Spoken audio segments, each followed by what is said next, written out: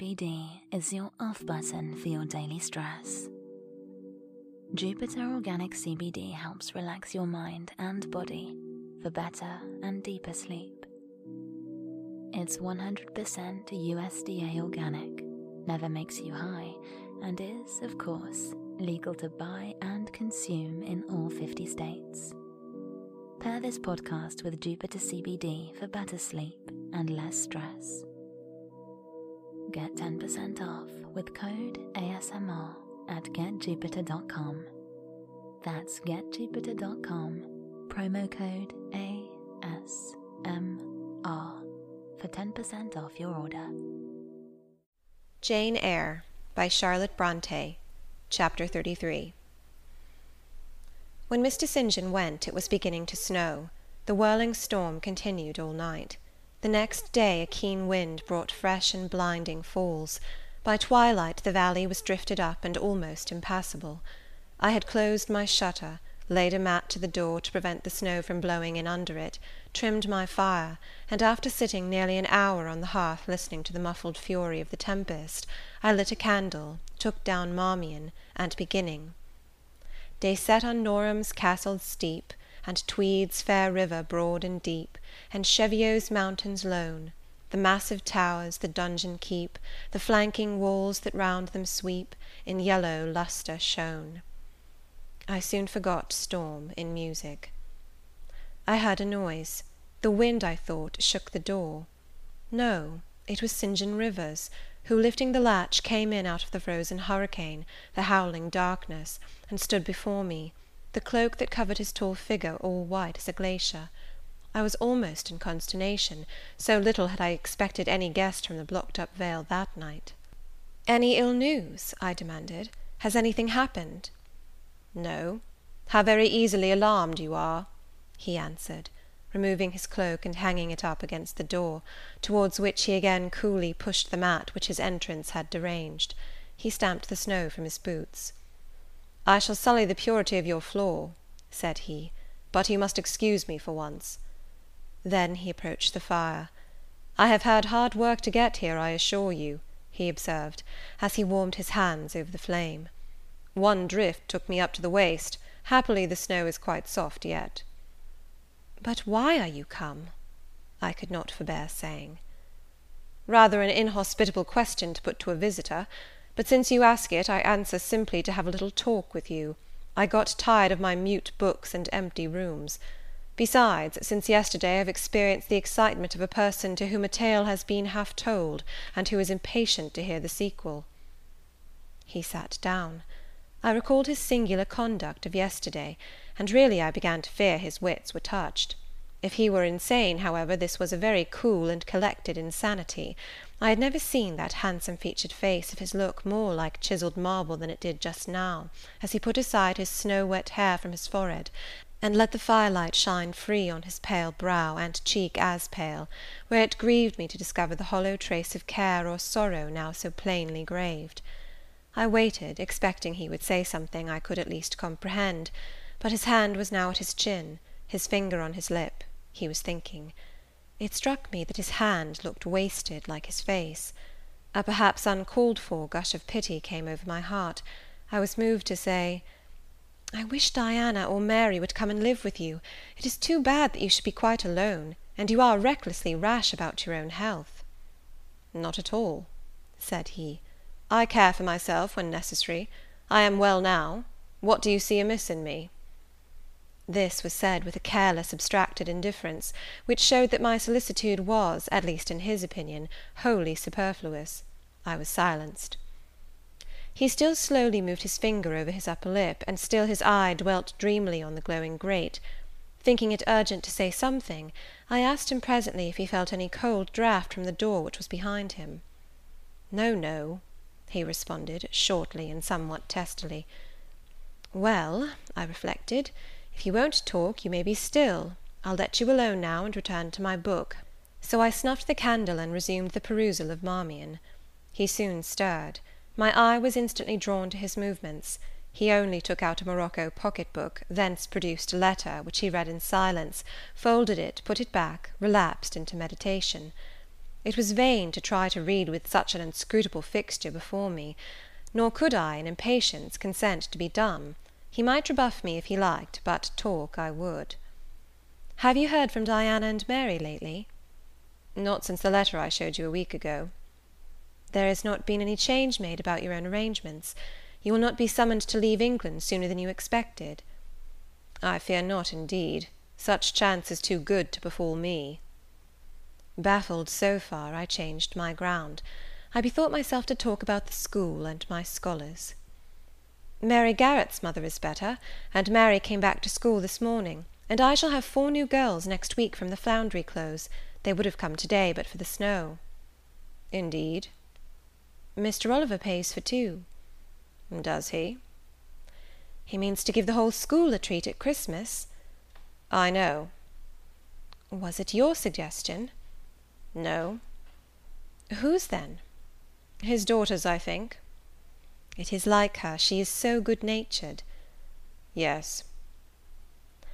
Again came the blank of a pause. The clock struck 8 strokes. It aroused him. He uncrossed his legs, sat erect, and turned to me. "Leave your book a moment, and come a little nearer the fire," he said. Wondering, and of my wonder finding no end, I complied. "Half an hour ago," he pursued, "I spoke of my impatience to hear the sequel of a tale. On reflection, I find the matter will be better managed by my assuming the narrator's part, and converting you into a listener. Before commencing, it is but fair to warn you that the story will sound somewhat hackneyed in your ears, but stale tales often regain a degree of freshness when they pass through new lips. For the rest, whether trite or novel, it is short. 20 years ago, a poor curate, never mind his name at the moment, fell in love with a rich man's daughter. She fell in love with him, and married him, against the advice of all her friends, who consequently disowned her immediately after the wedding. Before 2 years passed, the rash pair were both dead, and laid quietly side by side under one slab. I have seen their grave. It formed part of the pavement of a huge churchyard surrounding the grim, soot-blacked old cathedral of an overgrown manufacturing town in Blankshire. They left a daughter, which, at its very birth, Charity received in her lap, cold as that of the snowdrift I almost stuck fast in to-night. Charity carried the friendless thing into the house of its rich maternal relations. It was reared by an aunt-in-law, called, I come to names now, Mrs. Reed of Gateshead. You start. Did you hear a noise? I dare say it is only a rat scrambling down the rafters of the adjoining schoolroom. It was a barn before I had it repaired and altered, and barns are generally haunted by rats. To proceed. Mrs. Reed kept the orphan 10 years. Whether it was happy or not with her I cannot say, never having been told, but at the end of that time she transferred it to a place you know, being no other than Lowood School, where you so long resided yourself. It seems her career there was very honourable. From a pupil she became a teacher, like yourself. Really, it strikes me there are parallel points in her history and yours. She left it to be a governess. There again your fates were analogous. She undertook the education of the ward of a certain Mr. Rochester." "Mr. Rivers," I interrupted. "I can guess your feelings," he said, "but restrain them for a while. I have nearly finished. Hear me to the end. Of Mr. Rochester's character I know nothing, but the one fact that he professed to offer honourable marriage to this young girl, and that, at the very altar, she discovered he had a wife yet alive, though a lunatic. What his subsequent conduct and proposals were is a matter of pure conjecture, but when an event transpired which rendered inquiry after the governess necessary, it was discovered she was gone. No one could tell when, where, or how. She had left Thornfield Hall in the night. Every research after her course had been vain.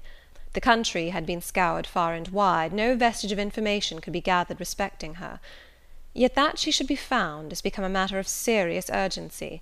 Advertisements have been put in all the papers. I myself have received a letter from one Mr. Briggs, solicitor, communicating the details I have just imparted. Is it not an odd tale?" "Just tell me this," said I, "and since you know so much, you can surely tell it me. What of Mr. Rochester? How and where is he? What is he doing? Is he well?" "I am ignorant of all concerning Mr. Rochester. The letter never mentions him, but to narrate the fraudulent and illegal attempt I have adverted to. You should rather ask the name of the governess, the nature of the event which requires her appearance." "Did no one go to Thornfield Hall, then?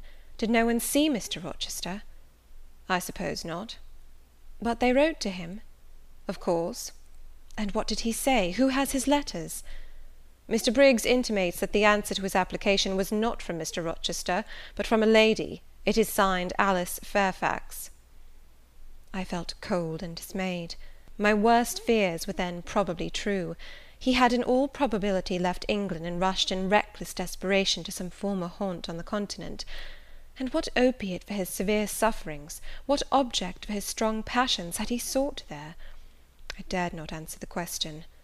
Oh, my poor master, once almost my husband, whom I had often called my dear Edward. He must have been a bad man, observed Mr. Rivers. You don't know him, don't pronounce an opinion upon him, I said with warmth. Very well, he answered quietly, and indeed my head is otherwise occupied than with him. I have my tale to finish. Since you won't ask the governess's name, I must tell it of my own accord.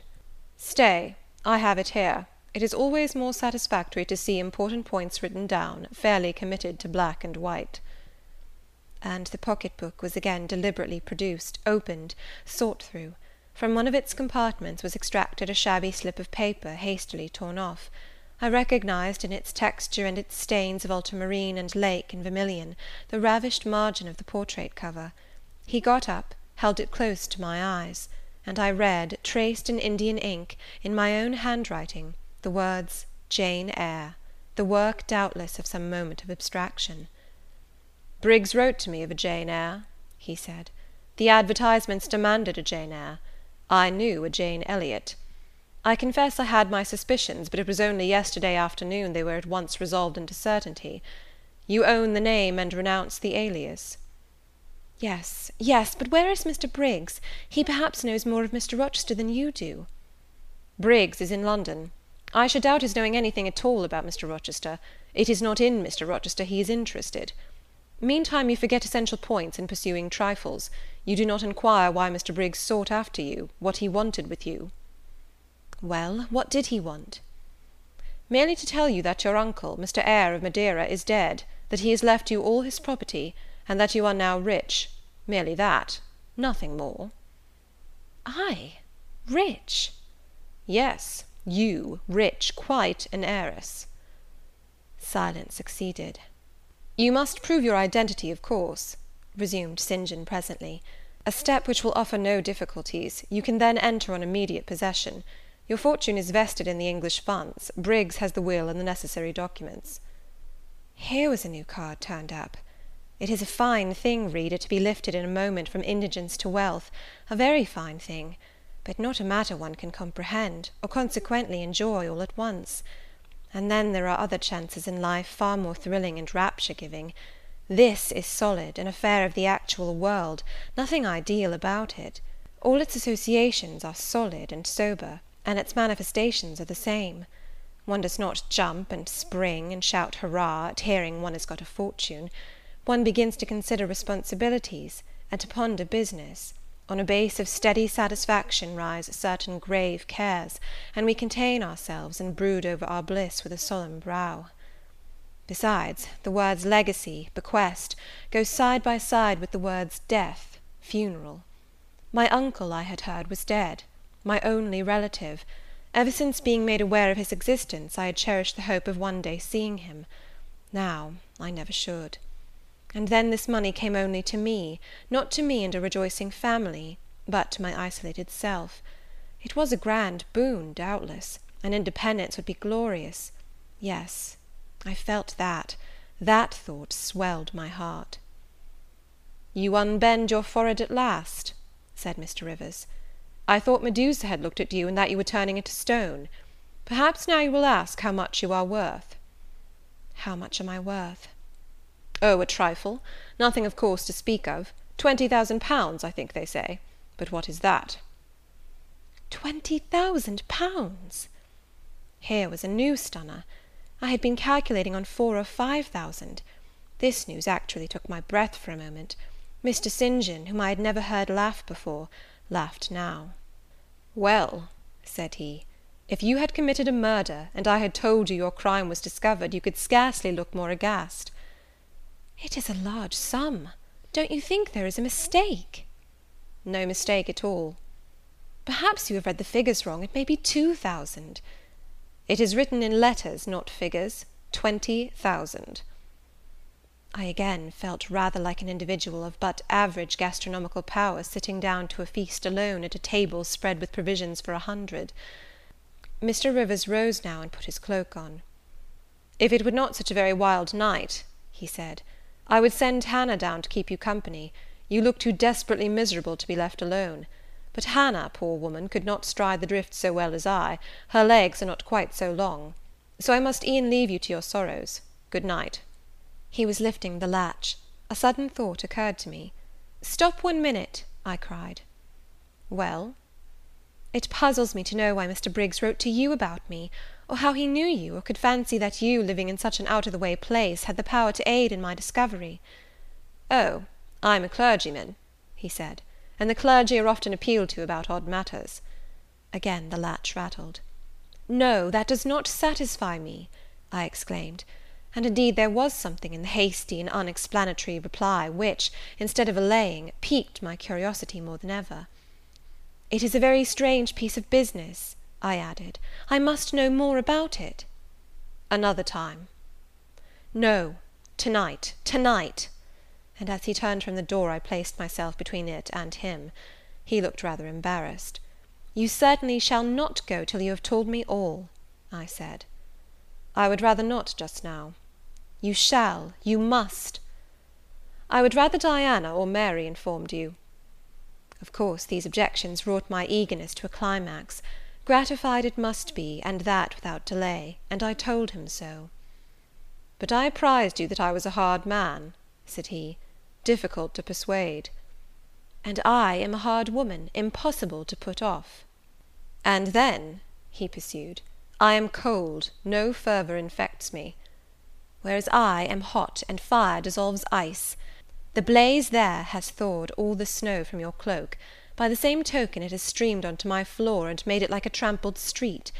As you hope ever to be forgiven, Mr. Rivers, the high crime and misdemeanour of spoiling a sanded kitchen, tell me what I wish to know." "Well, then," he said, "I yield. If not to your earnestness, then to your perseverance, as stone is worn by continual dropping. Besides, you must know some day, as well now as later. Your name is Jane Eyre?" "Of course, that was all settled before." "You are not perhaps aware that I am your namesake, that I was christened St. John Eyre Rivers?" "No, indeed. I remember now seeing the letter E comprised in your initials written in books you have at different times lent me, but I never asked for what name it stood. But what then? Surely—" I stopped. I could not trust myself to entertain, much less to express, the thought that had rushed upon me, that embodied itself, that in a second stood out a strong, solid probability. Circumstances knit themselves, fitted themselves, shot into order. The chain that had been lying hitherto a formless lump of links was drawn out straight, every ring was perfect, the connection complete. I knew by instinct how the matter stood, before St. John had said another word; but I cannot expect the reader to have the same intuitive perception, so I must repeat his explanation. "My mother's name was Eyre. She had 2 brothers, one a clergyman who married Miss Jane Reed of Gateshead, the other, John Eyre, Esquire, merchant late of Funchal, Madeira. Mr. Briggs, being Mr. Eyre's solicitor, wrote to us last August to inform us of our uncle's death, and to say that he had left his property to his brother, the clergyman's orphan daughter, overlooking us, in consequence of a quarrel never forgiven between him and my father. He wrote again a few weeks since, to intimate that the heiress was lost, and asking if we knew anything of her. A name, casually written on a slip of paper, has enabled me to find her out. You know the rest." Again he was going, but I set my back against the door. "Do let me speak," I said. "Let me have 1 moment to draw breath and reflect." I paused. He stood before me, hat in hand, looking composed enough. I resumed. "Your mother was my father's sister?" "Yes." "My aunt, consequently?" He bowed. "My Uncle John was your Uncle John? You, Diana, and Mary are his sister's children, as I am his brother's child?" "Undeniably." "You 3, then, are my cousins. Half our blood on each side flows from the same source." "We are cousins, yes." I surveyed him. It seemed I had found a brother, one I could be proud of, one I could love, and two sisters, whose qualities were such that, when I knew them but as mere strangers, they had inspired me with genuine affection and admiration. The two girls, on whom, kneeling down on the wet ground, and looking through the low latticed window of Moor House kitchen, I had gazed with so bitter a mixture of interest and despair, were my near kinswomen, and the young and stately gentleman who had found me almost dying at his threshold was my blood relation. Glorious discovery to a lonely wretch! This was wealth indeed, wealth to the heart, a mine of pure genial affections. This was a blessing, bright, vivid, and exhilarating, not like the ponderous gift of gold, rich and welcome enough in its way, but sobering from its weight. I now clapped my hands in sudden joy, my pulse bounded, my veins thrilled. "Oh, I am glad, I am glad!" I exclaimed. St. John smiled. "Did I not say you neglected essential points to pursue trifles?" he asked.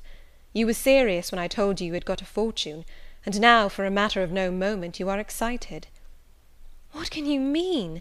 It may be of no moment to you. You have sisters and don't care for a cousin. But I had nobody, and now 3 relations, or 2 if you don't choose to be counted, are born into my world full grown.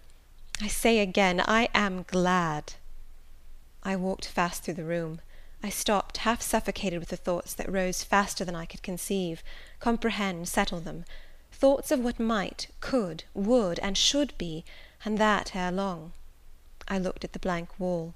It seemed a sky thick with ascending stars. Every one lit me to a purpose or delight. Those who had saved my life, whom, till this hour, I had loved barrenly, I could now benefit. They were under a yoke, I could free them. They were scattered, I could reunite them. The independence, the affluence which was mine, might be theirs too. Were we not 4? £20,000 shared equally would be 5,000 each. Justice, enough and to spare, justice would be done, mutual happiness secured. Now the wealth did not weigh on me, now it was not mere bequest of coin, it was a legacy of life, hope, enjoyment. How I looked while these ideas were taking my spirit by storm, I cannot tell, but I perceived soon that Mr. Rivers had placed a chair behind me, and was gently attempting to make me sit down on it. He also advised me to be composed. I scorned the insinuation of helplessness and distraction, shook off his hand, and began to walk about again. "Write to Diana and Mary to-morrow," I said, "and tell them to come home directly. Diana said they would both consider themselves rich with £1,000, so with 5,000 they will do very well." "Tell me where I can get you a glass of water," said St. John. "You really must make an effort to tranquillize your feelings." "Nonsense! And what sort of an effect will the bequest have on you? Will it keep you in England, induce you to marry Miss Oliver, and settle down like an ordinary mortal?" "You wander, your head becomes confused. I have been too abrupt in communicating the news; it has excited you beyond your strength." "Mr. Rivers, you quite put me out of patience. I am rational enough. It is you who misunderstand, or rather who affect to misunderstand." "Perhaps if you explained yourself a little more fully, I should comprehend better." "Explain? What is there to explain? You cannot fail to see that £20,000, the sum in question, divided equally between the nephew and 3 nieces of our uncle, will give 5,000 to each. What I want is, that you should write to your sisters and tell them of the fortune that has accrued to them. To you, you mean." "I have intimated my view of the case. I am incapable of taking any other. I am not brutally selfish, blindly unjust, or fiendishly ungrateful. Besides, I am resolved I will have a home and connections. I like Moor House, and I will live at Moor House. I like Diana and Mary, and I will attach myself for life to Diana and Mary. It would please and benefit me to have £5,000. It would torment and oppress me to have 20,000, which, moreover, could never be mine in justice, though it might be in law. I abandon to you, then, what is absolutely superfluous to me. Let there be no opposition and no discussion about it. Let us agree amongst each other, and decide the point at once." "This is acting on first impulses. You must take days to consider such a matter, ere your word can be regarded as valid." "Oh, if all you doubt is my sincerity, I am easy. You see the justice of the case." "I do see a certain justice, but it is contrary to all custom. Besides, the entire fortune is your right. My uncle gained it by his own efforts. He was free to leave it to whom he would. He left it to you. After all, justice permits you to keep it. You may, with a clear conscience, consider it absolutely your own." "With me," said I, "it is fully as much a matter of feeling as of conscience. I must indulge my feelings. I so seldom have had an opportunity of doing so. Were you to argue, object, and annoy me for a year, I could not forego the delicious pleasure of which I have caught a glimpse, that of repaying, in part, a mighty obligation, and winning to myself lifelong friends." "You think so now," rejoined St. John, "because you do not know what it is to possess, nor consequently to enjoy wealth. You cannot form a notion of the importance £20,000 would give you, of the place it would enable you to take in society, of the prospects it would open to you. You cannot. And you," I interrupted, "cannot at all imagine the craving I have for fraternal and sisterly love. I never had a home. I never had brothers and sisters. I must and will have them now. You are not reluctant to admit me and own me, are you?"